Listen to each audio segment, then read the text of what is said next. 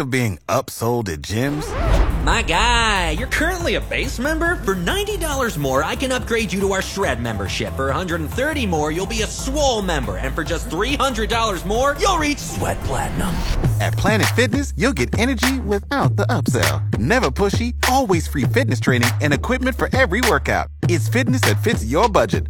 Join Planet Fitness for just $1 down and $10 a month. Cancel anytime. Deal ends Friday, May 10th. See Home Club for details.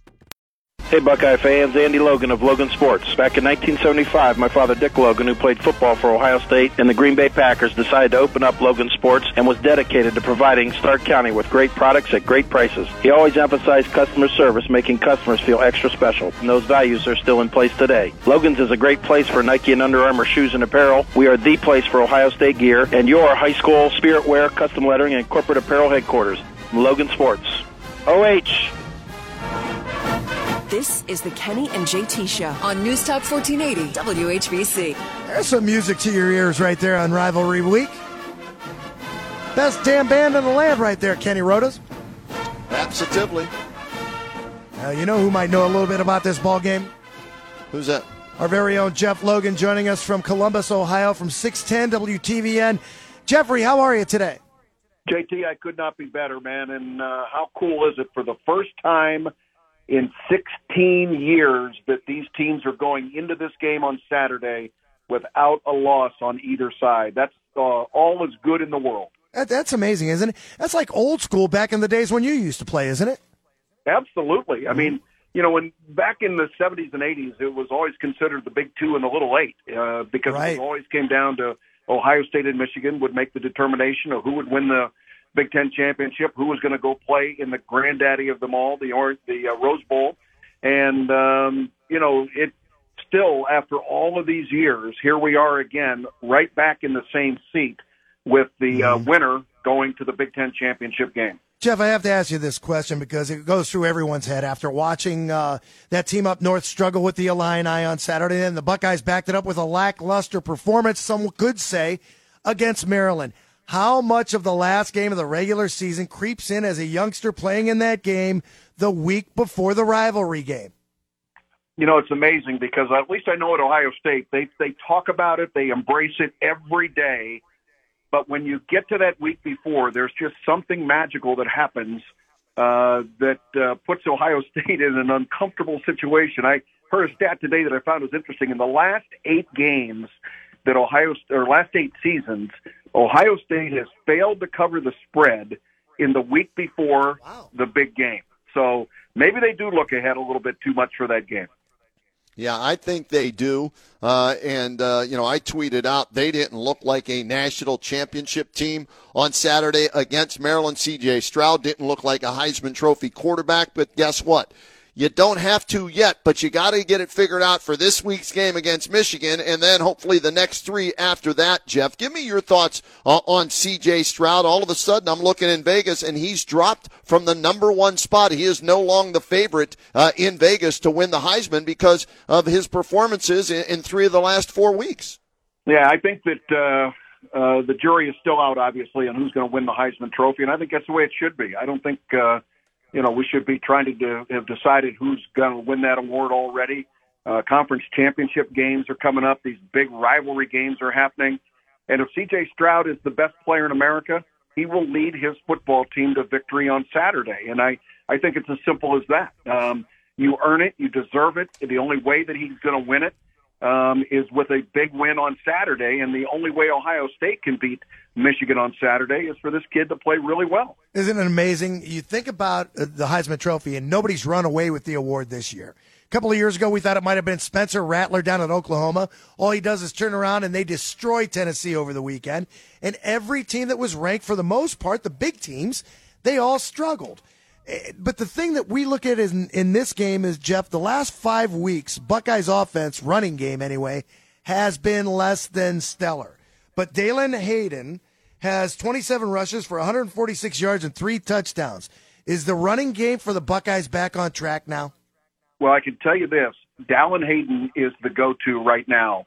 And if we wanted to capsulize those weaknesses or those challenges over the last 4 or 5 weeks in the running game, I think it's very obvious at this stage that neither of our 1 and 2 running backs have been healthy for the last month and a half. And that could not have been more evident than it was at Maryland when you found out that Mayan Williams didn't make the trip.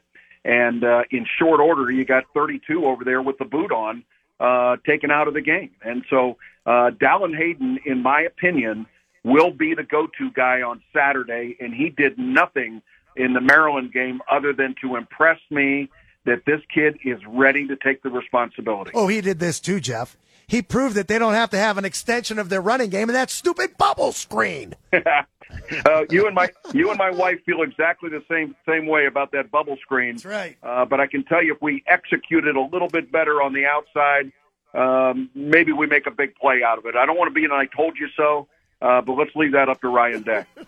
Let's hope it does work this week, all right? And they get a big play out of it. And JT will, have to tip his cap to you and Ryan Day on that. What do we know about Jackson Smith and Jigba? What do we know about Trevion Henderson? What do we know about Mayan Williams' availability for this game on Saturday at noon here on WHBC? Obviously, nothing official at this stage is coming out of the Ohio State camp, and it won't until probably 2 hours before game time when we get the ready list from the Sports Information Office. I think you're going to find that Mayan Williams is going to be at best a game time decision. Same for Trevion Henderson, and Jackson Smith and Jigba, I think, is a game time decision as well. And I'll be honest with you, I'd love to have that kid back. I'd love to have that kid be able to play in the Michigan game. But I also don't want to upset the vibe that we got going on with our receivers. So if he plays, great. If he doesn't play, I think we're okay. When you get ready for this ball game, you talk about injuries to our running backs. I think you prepare for Ohio State because they're pretty much a pass-first offense. How do we look at Michigan if Blake Corum can't go, Jeff? Well, that's a great point that you bring up because Blake Corum is 85% of the offense for the University of Michigan. And I'm not talking about just the running game, alone. I mean, this kid is it. He has been on the field for 275 snaps all season long. And he carried the ball 227 times out of those 275 snaps. That is unheard of that they would be that one-handed and that much invested in this guy. But when he's healthy, and I think he will be. I think he will play Saturday. This kid is as good as anybody in the country at that running back spot. I'll pass this information along to you, Jeff Logan. Michael Rega and I do a podcast together, and he's got some friends up in that area. That's where he was born. And Blake Corum was out passing out turkeys today and looking fine doing it. So I'm with you based on that. I expect him to give it a go. Now, will he be 100%? Probably not. If Trevion Henderson plays, we know he won't be 100%. Same with Mayan Williams. So they're all going to give it a go in the game. What do you remember about your games in the game? Well, the thing that I remember more than anything else, and Woody warned us in advance, those of us that hadn't played in any of those games as freshmen, that it would be the most hard-hitting but the cleanest game that you've ever played in, and that's absolutely what it was all about. I shared a story at lunch today with my quarterback club that I visit with on a weekly basis. I said my very first Michigan game was very memorable in that 5 minutes before kickoff, Woody Hayes came to me as this little freshman running back from North Canton and said, guess what? You're returning punts today. And after I changed my drawers and got a clean pair on, I decided I was going to have to go out there and do the best job I could possibly do to help my football team. And the very first punt that I fielded came right down and went right through my arms and went right to the turf. And fortunately, I was able to land on that ball. We had great field position. It didn't matter. We went on and beat them. We got our first pair of gold pants. And I realized after the game, had Michigan recovered that ball, Jeff Logan would have ended his career at Ohio Wesleyan University, not Ohio State University. It's the scariest play in all of football. It's like a stampede coming right at you, Kenny. And you're looking up, you're looking down. It's the scariest play in football, in my opinion. Yeah, it really is, but it's also one of the most important plays in all of football. Our good friend Jim Tressel said every play should end with a kick in some way, shape, or form, and he loved the punt formation because a lot of things can happen there, and you got to have great people back there recovering those kicks. Jeff Logan is our guest right now. We're breaking down Ohio State in that Team Up North big game this Saturday at noon. You'll hear that game right here on News Talk 1480 WHBC. Your brother over at Logan's in North Canton texts me.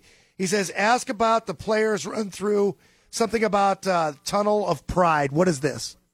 Well, this got started back in, 1986, I want to say, when Notre Dame was first coming to Ohio State to kind of renew that rivalry. And members of the Varsity Alumni Association suggested that we invite former players down on the field to be able to create a tunnel of pride, a tunnel of former players for those kids to run through so that they could see the guys that had built the program in the years before them and let them understand their responsibility of returning the program better than what they found it. And so that started then. It went on to become every time we play the Team Up North at home, and there will be hundreds of former players on the field forming a tunnel that those players will be going through as they enter onto the field before the game. So it's a big emotional moment for everybody. I just hope that our former players that are down there don't get hurt and don't pull a hamstring trying to get off the field. Jeff Logan, our guest here on the Kenny and JT Show, talking Ohio State football. They survive at Maryland 43-30. They go 11-0, and as Jeff pointed out, Michigan's 11-0, first time since 2006 when they were 1-2 in the country, undefeated, right, playing at the Shoe in Columbus. 42-39 was the final there. Our buddy Sean Crable hits Troy Smith out of bounds for a big first down. Troy Smith rallies after a so-so performance, and leads the team to victory. The Pick 4 lottery number that night was 4239. A lot of great things happened on that night. So what are you expecting this week? How great of a matchup can this be, Jeff Logan?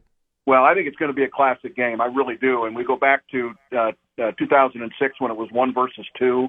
And I think everybody can remember that was a game that got moved to 3:30 in the afternoon and ended up as a night game.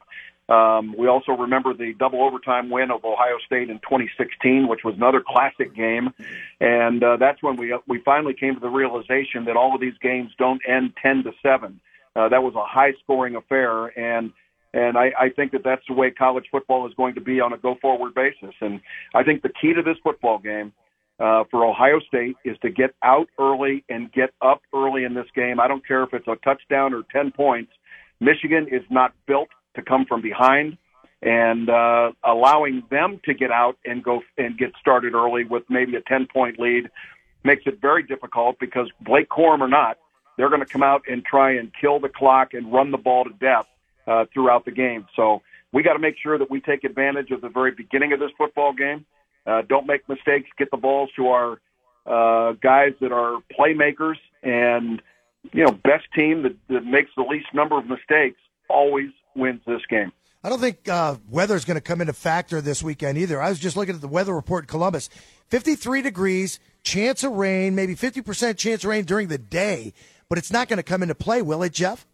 No, I don't think weather is going to be an issue at all, and that is absolutely outstanding. You wouldn't want this game spoiled by weather.